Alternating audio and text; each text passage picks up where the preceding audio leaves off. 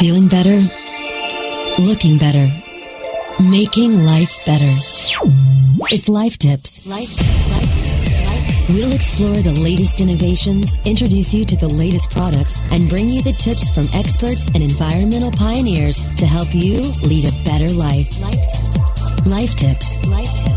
Making your life smarter, better, faster, wiser. Welcome your hosts, Byron White and Amanda Smith.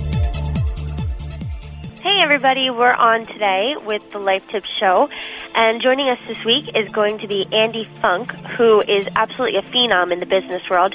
Andy has started several amazing companies and did all of it before the age of 24. I'm 27 and I haven't done anything of notable cause.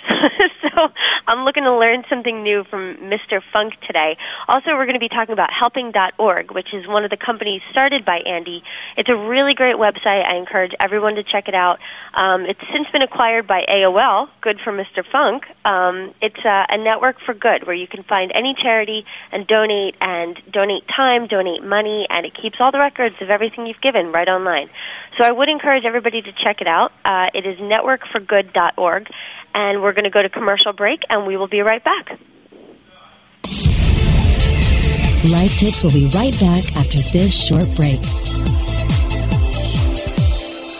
Looking for a new way to build backlinks and traffic back to your website? Then look no further than the quickest and easiest way to blast your article to over 30,000 subscribers at the click of a mouse. Introducing ArticleSender.com, the world's premier article distribution service. With ArticleSender.com, you can submit your prize-winning piece to thousands of promising publishers and article directories craving for fresh content. ArticleSender.com also provides premium services so that your article is SEO ready. Plus, we provide express editorial review for rush delivery of your submissions within 24 to 48 hours. Article distribution at its easiest. One form, one click, thousands of results. Get your free account today at ArticleSender.com. That's ArticleSender.com.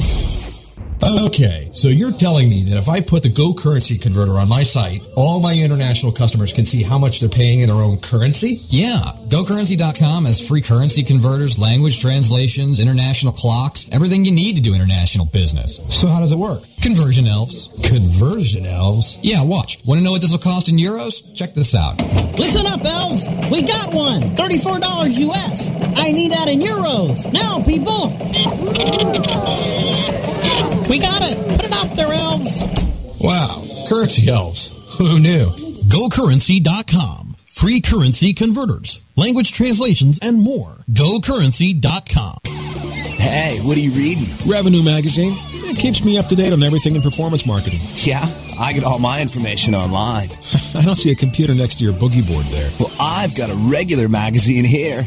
Revenue Magazine is the only hard copy magazine that covers affiliate marketing techniques, search technologies, online fraud prevention, and interactive advertising, branding, and marketing. My magazine's got pictures. Revenue Magazine has everything for online marketers, affiliates, merchants, agencies, and networks. And you can read previous issues, blogs, and more at RevenueToday.com.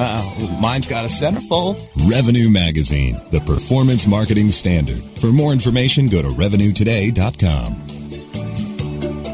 Get hooked, wrapped, and dish all week long on WebmasterRadio.fm, your destination for education and entertainment. WebmasterRadio.fm, we're everywhere. And now back to Life Tips. Making your life smarter, better, faster, and wiser. Here are your hosts. Hey everybody, so we are back today and we are talking to Andy Funk. Andy, are you with us? I sure am. Hi, thank you so much for joining us. Byron's going to join us shortly. But I wanted to talk a little bit more about Funk Ventures and how you got involved in the business world at such a young age. Give me a little intro about yourself. Oh boy, that's it's a long time ago for me, at least. At least it feels like a long time. But I guess the short version would be that I come from Europe, and my family in Europe's been running an insurance brokerage firm for quite a bit of time, about 130 years now. And ultimately, as the eldest son, it was my destiny to take over that company. And as I grew up, I realized I had no interest in that. And at age 18, decided that I was going to buy myself a one-way ticket to America to start my own first company. So that's what I did, and I guess that was really the beginning of the last 13 years for me in business, and that's how I got started. Wow, that's incredible. And you are amazing. I was reading your bio.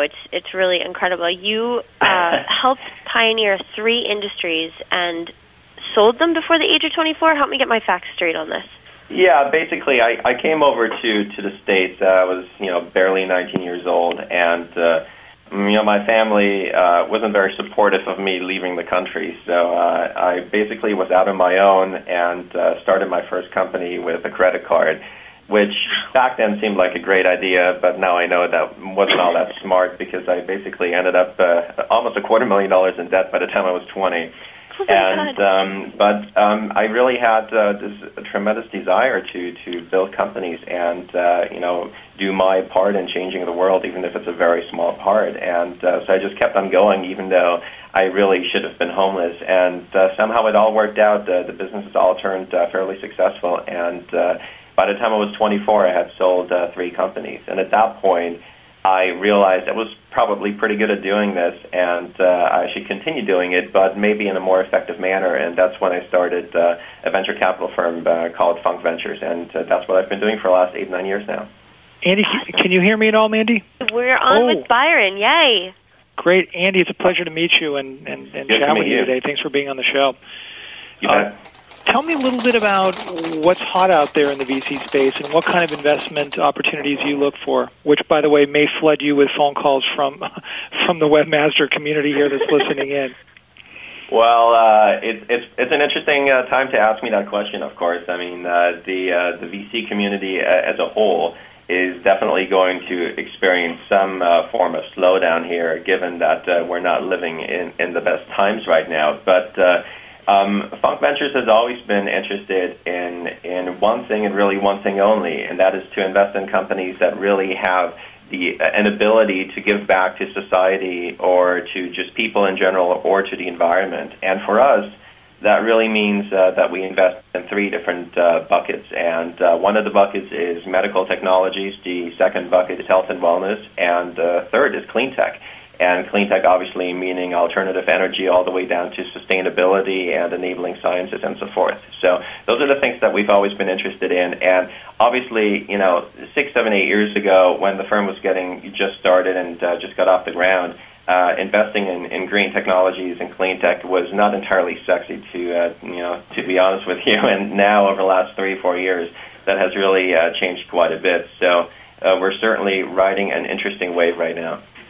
What kind of, tell me a little bit about the profile of the companies you look to invest in. What size are they typically, and what kind of plan do you like with regards to an exit strategy for those companies?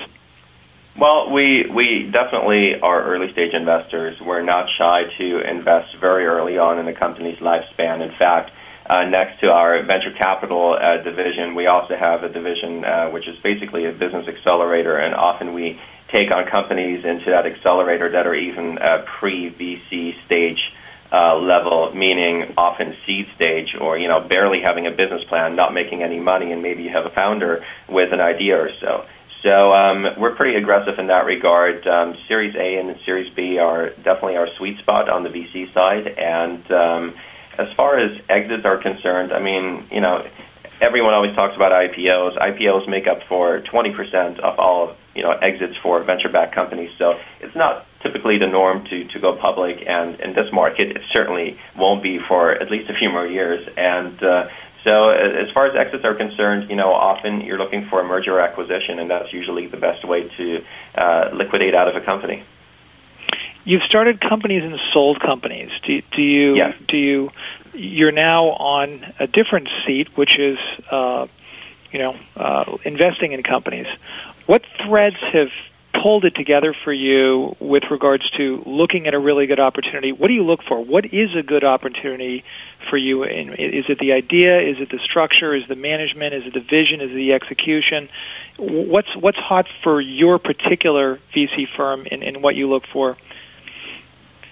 Well, I think that's the $64 million question, ultimately, what makes a good business. And it changes from industry to industry, but ultimately you're looking at a core set of things that make a really strong company. And most important one is the management team. The people who found the company and ultimately the people who come on board to run the company are more important than anything I could ever think of in making investments. So that's one factor that we really look out for. The company must have the ability to attract capital, because if you're sitting on a really great invention but you can never raise a dime, then it's very difficult to get going. So there's got to be some component that makes us believe that this business can raise more cash in the future.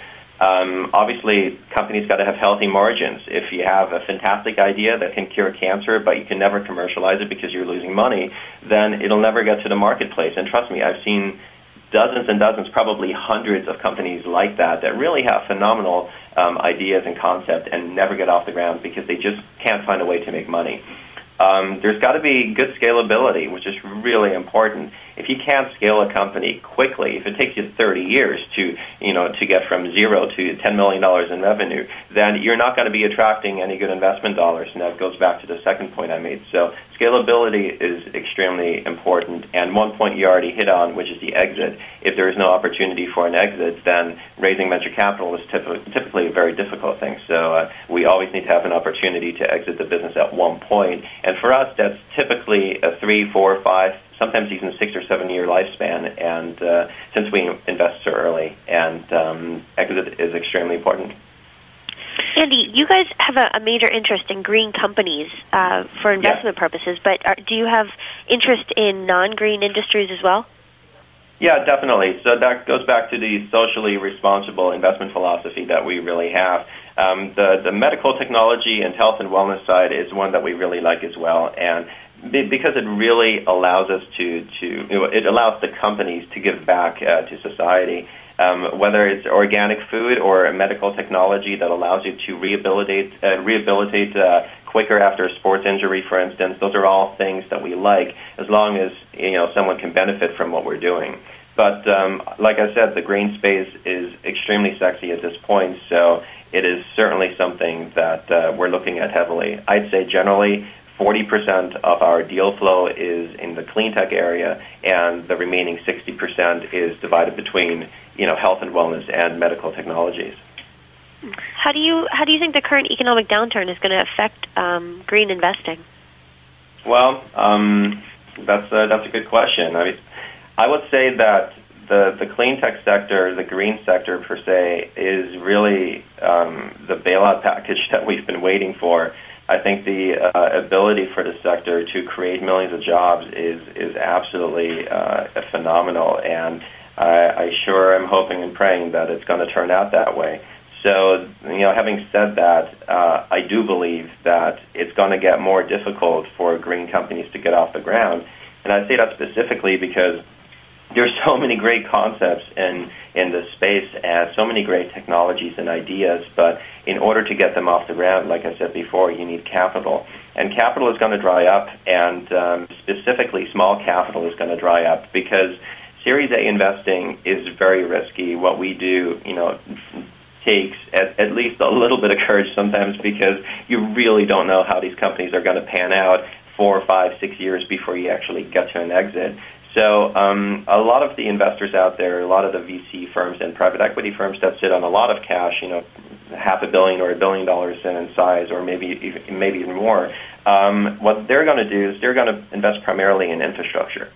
And that's great because this country has significant infrastructure needs, but at the same time, it basically, bypasses the sustainability and the enabling sciences and materials field, which I really think is important for clean tech as well. So I think there's going to be a lot of companies that have an ability to make a change, but probably they won't get financed. And how long that's really going to cause, or how long we're going to be experiencing a slowdown because of that, I don't know. It could be a few years. Just as a follow-up to that question, so that wasn't a very pretty picture that you painted there with the future of green investing, if I may say so myself. True. Right, and perhaps a real perspective, but correct me if I'm wrong, but, when you start to see traction, with interest levels of solar, renewable energy, wind power, when you start to see excitement for that, particularly within the U.S. base of consumers, doesn't that fuel excitement from an investment perspective? Doesn't that, encourage more experimentation? And most importantly, isn't the ability to get to market very fast, hasn't that improved significantly? Look at some of the electric car manufacturers that are blossoming in the United States. Aren't we getting smarter and better and faster and wiser with identifying opportunity and fine-tuning the management skill required to bring that opportunity to market and the speed within the manufacturing business as a whole to bring products to market? Isn't it a great time to be starting a business and to even self-fund it or bring it to fruition, prove the business model out, and therefore entice investment opportunity, much more so and much better than we could some time ago? Yes, no, maybe? Am I way off? No, I think you're dead on. And I think it's great that you brought this up. If you have enough money to build a company and ride out the storm for the next 2-3 years, I think you're going to be golden. I mean, there's no doubt about that. But it's so much more complicated than that for many companies, because most entrepreneurs don't have the ability to not take a salary and to just sit on their company for 2 or 3 years before things really take off. And that can make things really difficult. But you're definitely correct. It's a fantastic time as far as consumer awareness is concerned. Everyone seems to be getting it, and the people who are not getting it quite yet are going to get it pretty soon. So from that perspective, I think the time couldn't be better. It is about as sexy as it could be to get into this market right now. But from an investment perspective, if you do need that money, then you have to look at how many funds are out there right now in this country investing in green. There's quite a few, and a lot of them have started up in the last 2 years. But 90% of them probably invest in infrastructure. So if you are in wind, if you are in solar, if you are in these kind of businesses where you need $50 or $100 or $150 million investments to get off the ground, then yeah, I think capital is going to be available. If you have a little idea for a sustainable company or something like that, then I think it'll be much more difficult. What you're looking at right now is venture capital funds have their own investors often, and they're called limited partners, and you have one of the highest defaulting rates right now. That means that when the VC firm is asking their investors for money, a lot of them don't pony up the cash anymore. So it's definitely difficult times in that regard, and that's going to make these investments slow down, whether we like it or not, and that is certainly independent of whether the market is growing quickly. If the market really, really accelerates in the next 2 years, you'll find a lot of people that will try to raise more money or start new firms focused specifically on green. And the one issue I see with that is that it may not be possible to raise that money, because usually you have large pension funds or endowments and so forth make investments in venture capital funds, and a lot of these guys are getting hit extremely hard right now because a lot of their asset allocations are typically in the public markets. And if Wall Street continues to do what it's been doing, then they may simply not have the luxury to invest a lot of capital into new funds, and therefore you'll have much lesser availability for the entrepreneur as far as capital is concerned.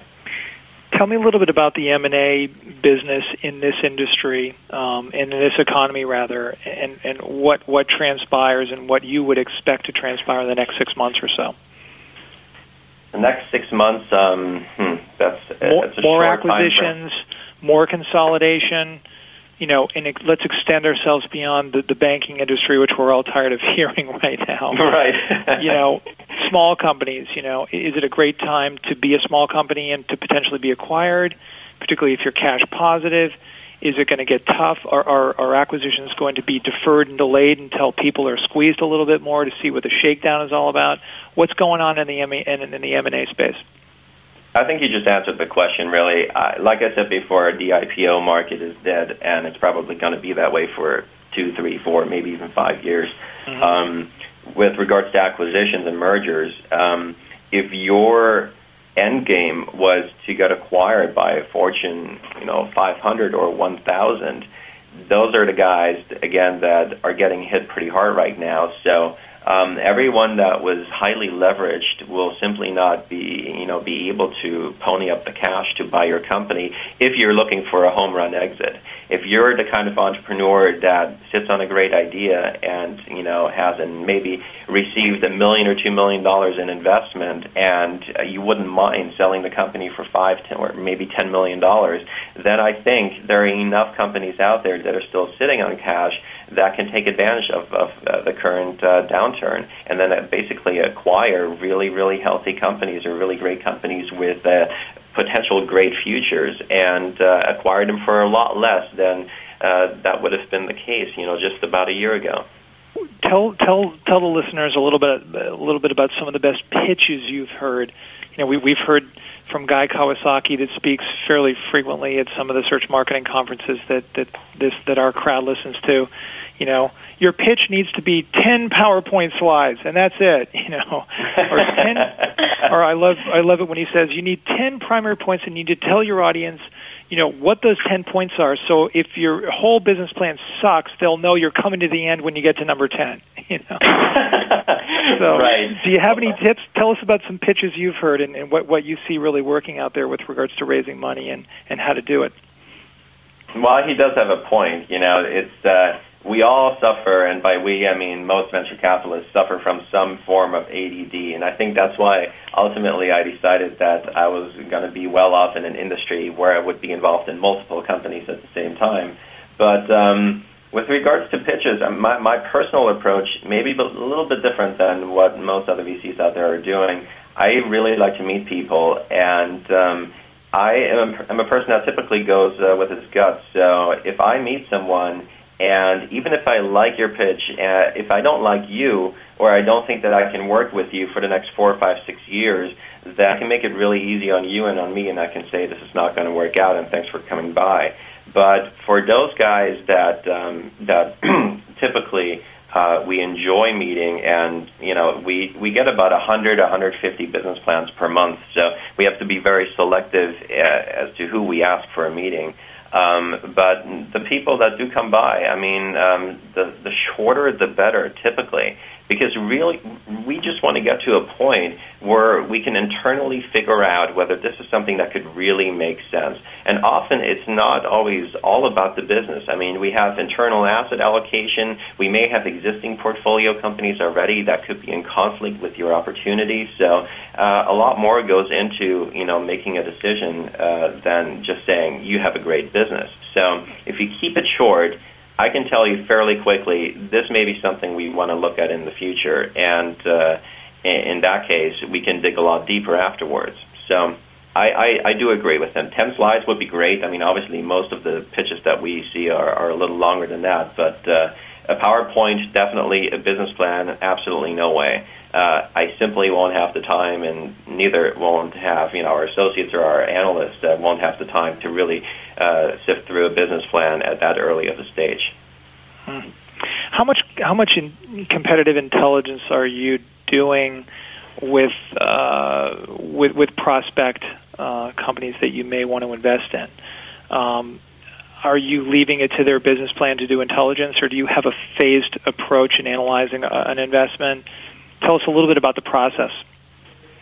We definitely have a phased approach. We spend a lot of time and money developing a proprietary deal system over the last many years. And what basically happens is a deal will come in and it'll get uploaded to our system, and then there's a bunch of criteria a bunch of data that we have to fill in. And if we don't have that data, then we'll try to get that data. And that initial assessment results in basically a grade that tells us this is definitely something that we don't want to look at, it's something that we may want to look at, or this is absolutely something that we must look at. And it really falls into these 3 buckets. And the first bucket gets declined right away, so we don't even spend any more time on that. The second bucket, we try to gather more data and see whether we're simply missing a lot of information that would make us ultimately decide that this is a great opportunity. And the third bucket, obviously, we want to get in touch with the management team and given that we now like the opportunity after just a very short look, we would want to meet the people and see whether we like the people. And so the third bucket is the most exciting one because we instantly feel attached to the business, and then it just comes down to whether we like the people. If we do like the people after an initial meeting, we start digging pretty deep, and we definitely will look at the market, analyze it. We'll look at the competition, and we'll look at our portfolio and see how synergistic this company may be with the rest of our portfolio. You've talked a lot about Go ahead. Yeah, go ahead. No, just a quick question. Do you ever have you seen an uprise in businesses who are posing as green, but you think maybe aren't 100% on board with the green idea? Any problems with greenwashing coming through your door? Yes, certainly. A lot of it, to be honest. It's an interesting discussion, I think. You have a lot of people who are really on board with the green mission, and then when it really comes down to it, they just want to raise money and get their business off the ground. And you have a lot of people as well who may not even really know that they're sitting on an opportunity that could really make a difference in the world. And after we meet with them, we maybe wake them up a little bit to the fact they have a real opportunity here to make a difference. And sometimes those, let's call them ordinary people who were not as attached to the green movement, become real advocates of it. So we've seen both. But as far as greenwashing is concerned, you see it all over the place, of course, and it's a little sad.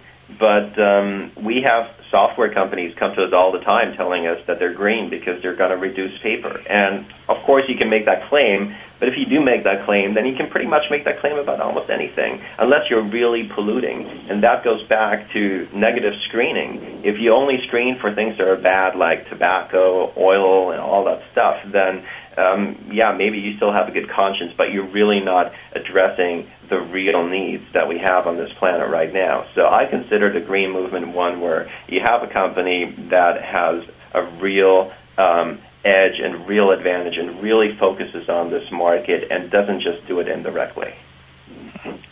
Besides sending business plans and creating business plans and sending them to VC firms and angel investment organizations and or individuals, what are creative ways that entrepreneurs can meet people that could fund them? And let's not be too general and say either VCs or angels, right? So what are creative hangouts for getting money, raising money? Well, everyone's different.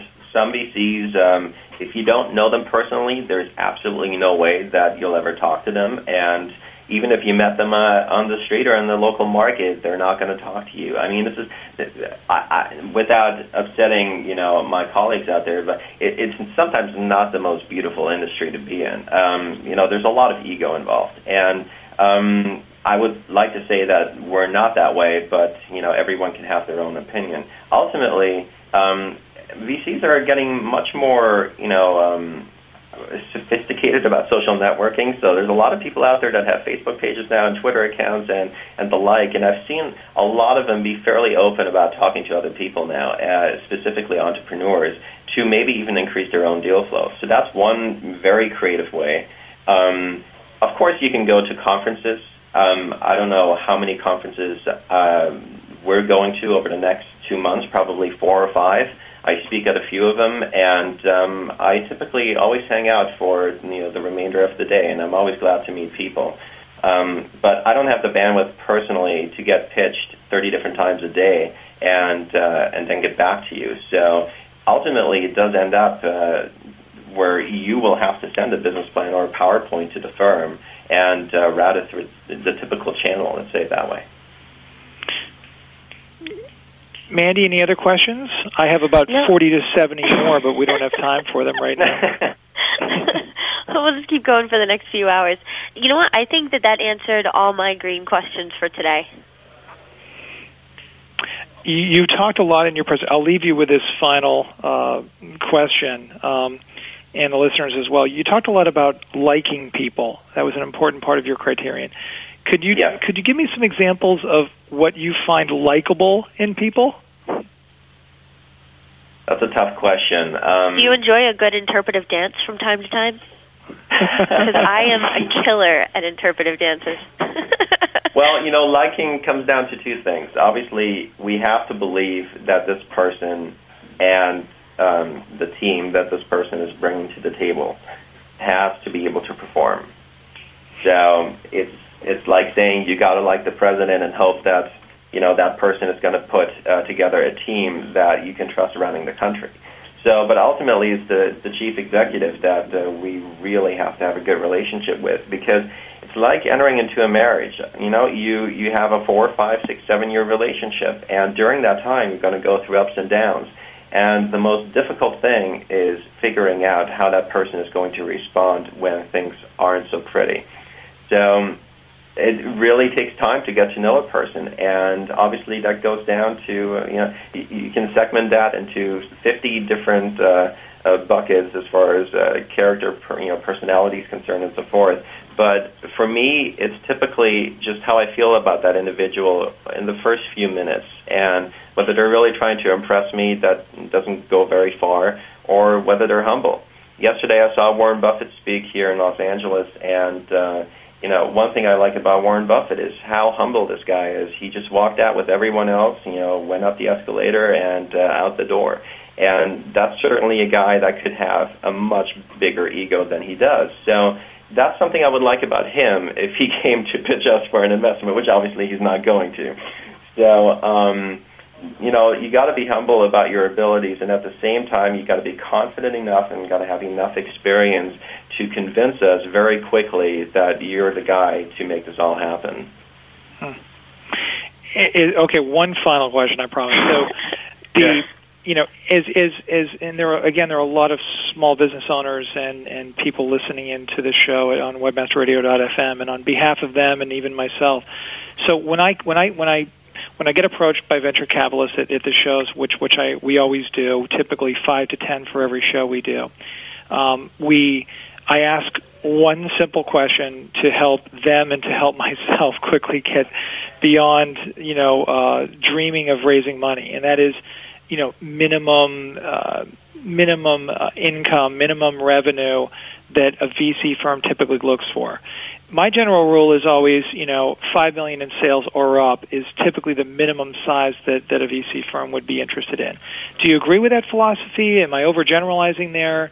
Are VCs tending to look for established businesses that are generating revenue with a management team in place, with a proven track record?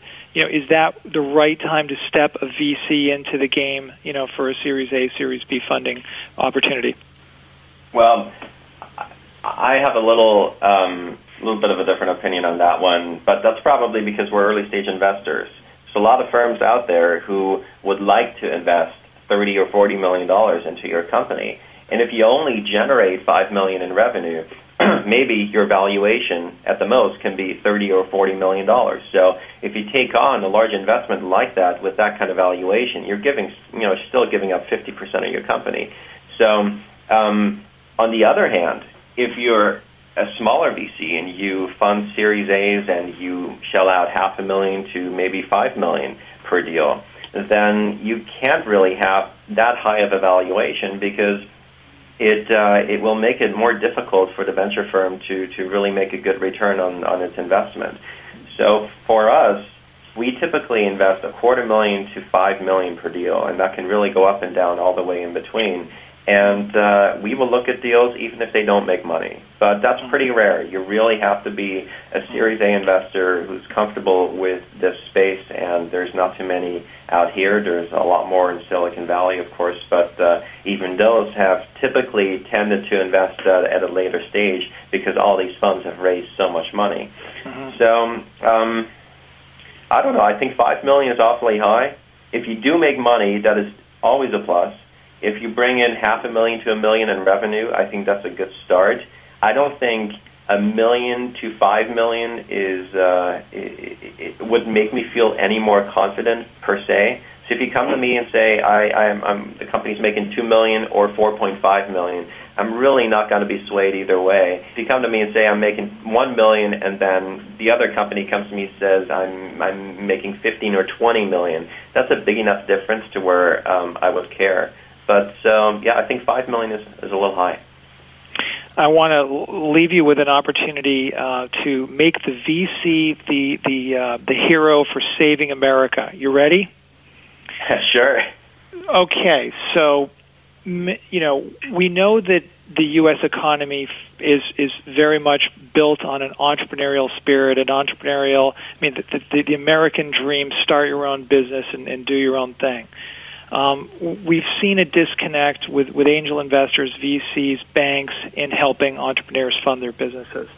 But I'd love to see a hot trend, and maybe this exists already, of investors, let's just not call them angels or VCs or whatever they are, and with a very interesting exit strategy for an entrepreneur. And the strategy would be, look, I believe in your company, but we need a defined exit strategy to sell your business within a year or two.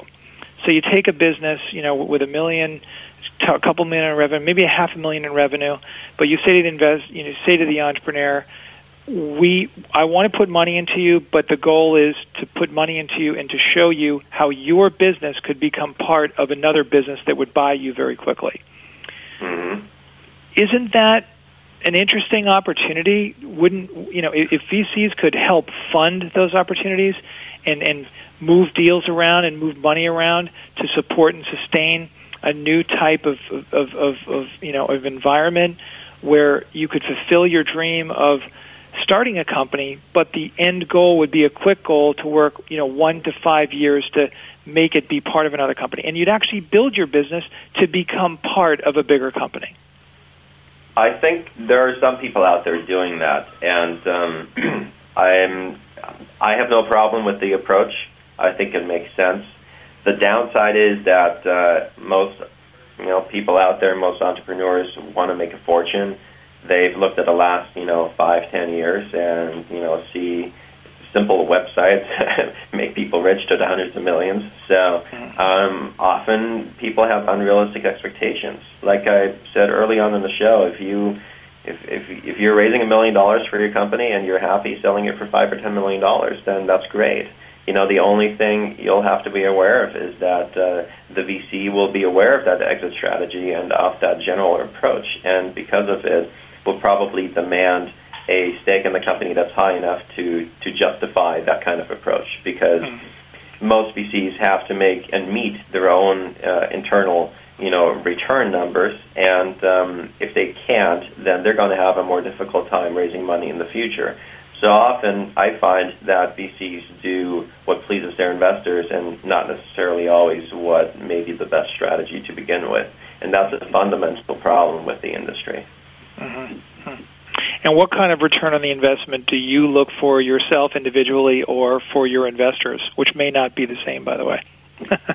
Yeah, it's definitely different. The great thing is that we've been very flexible in the past and have an interesting structure internally that's allowed us to deploy our own capital as well as outside capital collectively. And generally, when we make an investment in the company, a home run is considered a 10x investment. So if you put in $1 million, you get $10 million out within 5 years. That's a really, really good investment. And after your fees and after your expenses, since 5 years will cost you money, if you end up or your investors end up with 20 to 30% return generally per year annualized, then I think you have a winning recipe for success. So outbeating the markets and being above 20% is a very good thing. Well, Andy Funk, really appreciate you being on the show today and sharing your insights and your time with us. It was a pleasure. Indeed. Well, hopefully we're a little smarter, wiser with the result of all of this. I don't know, Mandy, if it's a good time to be out raising, 10 to 50 million. What do you think? Maybe not today. Maybe next week. maybe things are on the up and up very quickly. Well, listen. Thanks for listening in, everybody. Hope you enjoy the show today, and your life is a little bit smarter, better, faster, and wiser. Thanks to Andy Funk. We'll see you next week, everybody, with a great show. Thanks.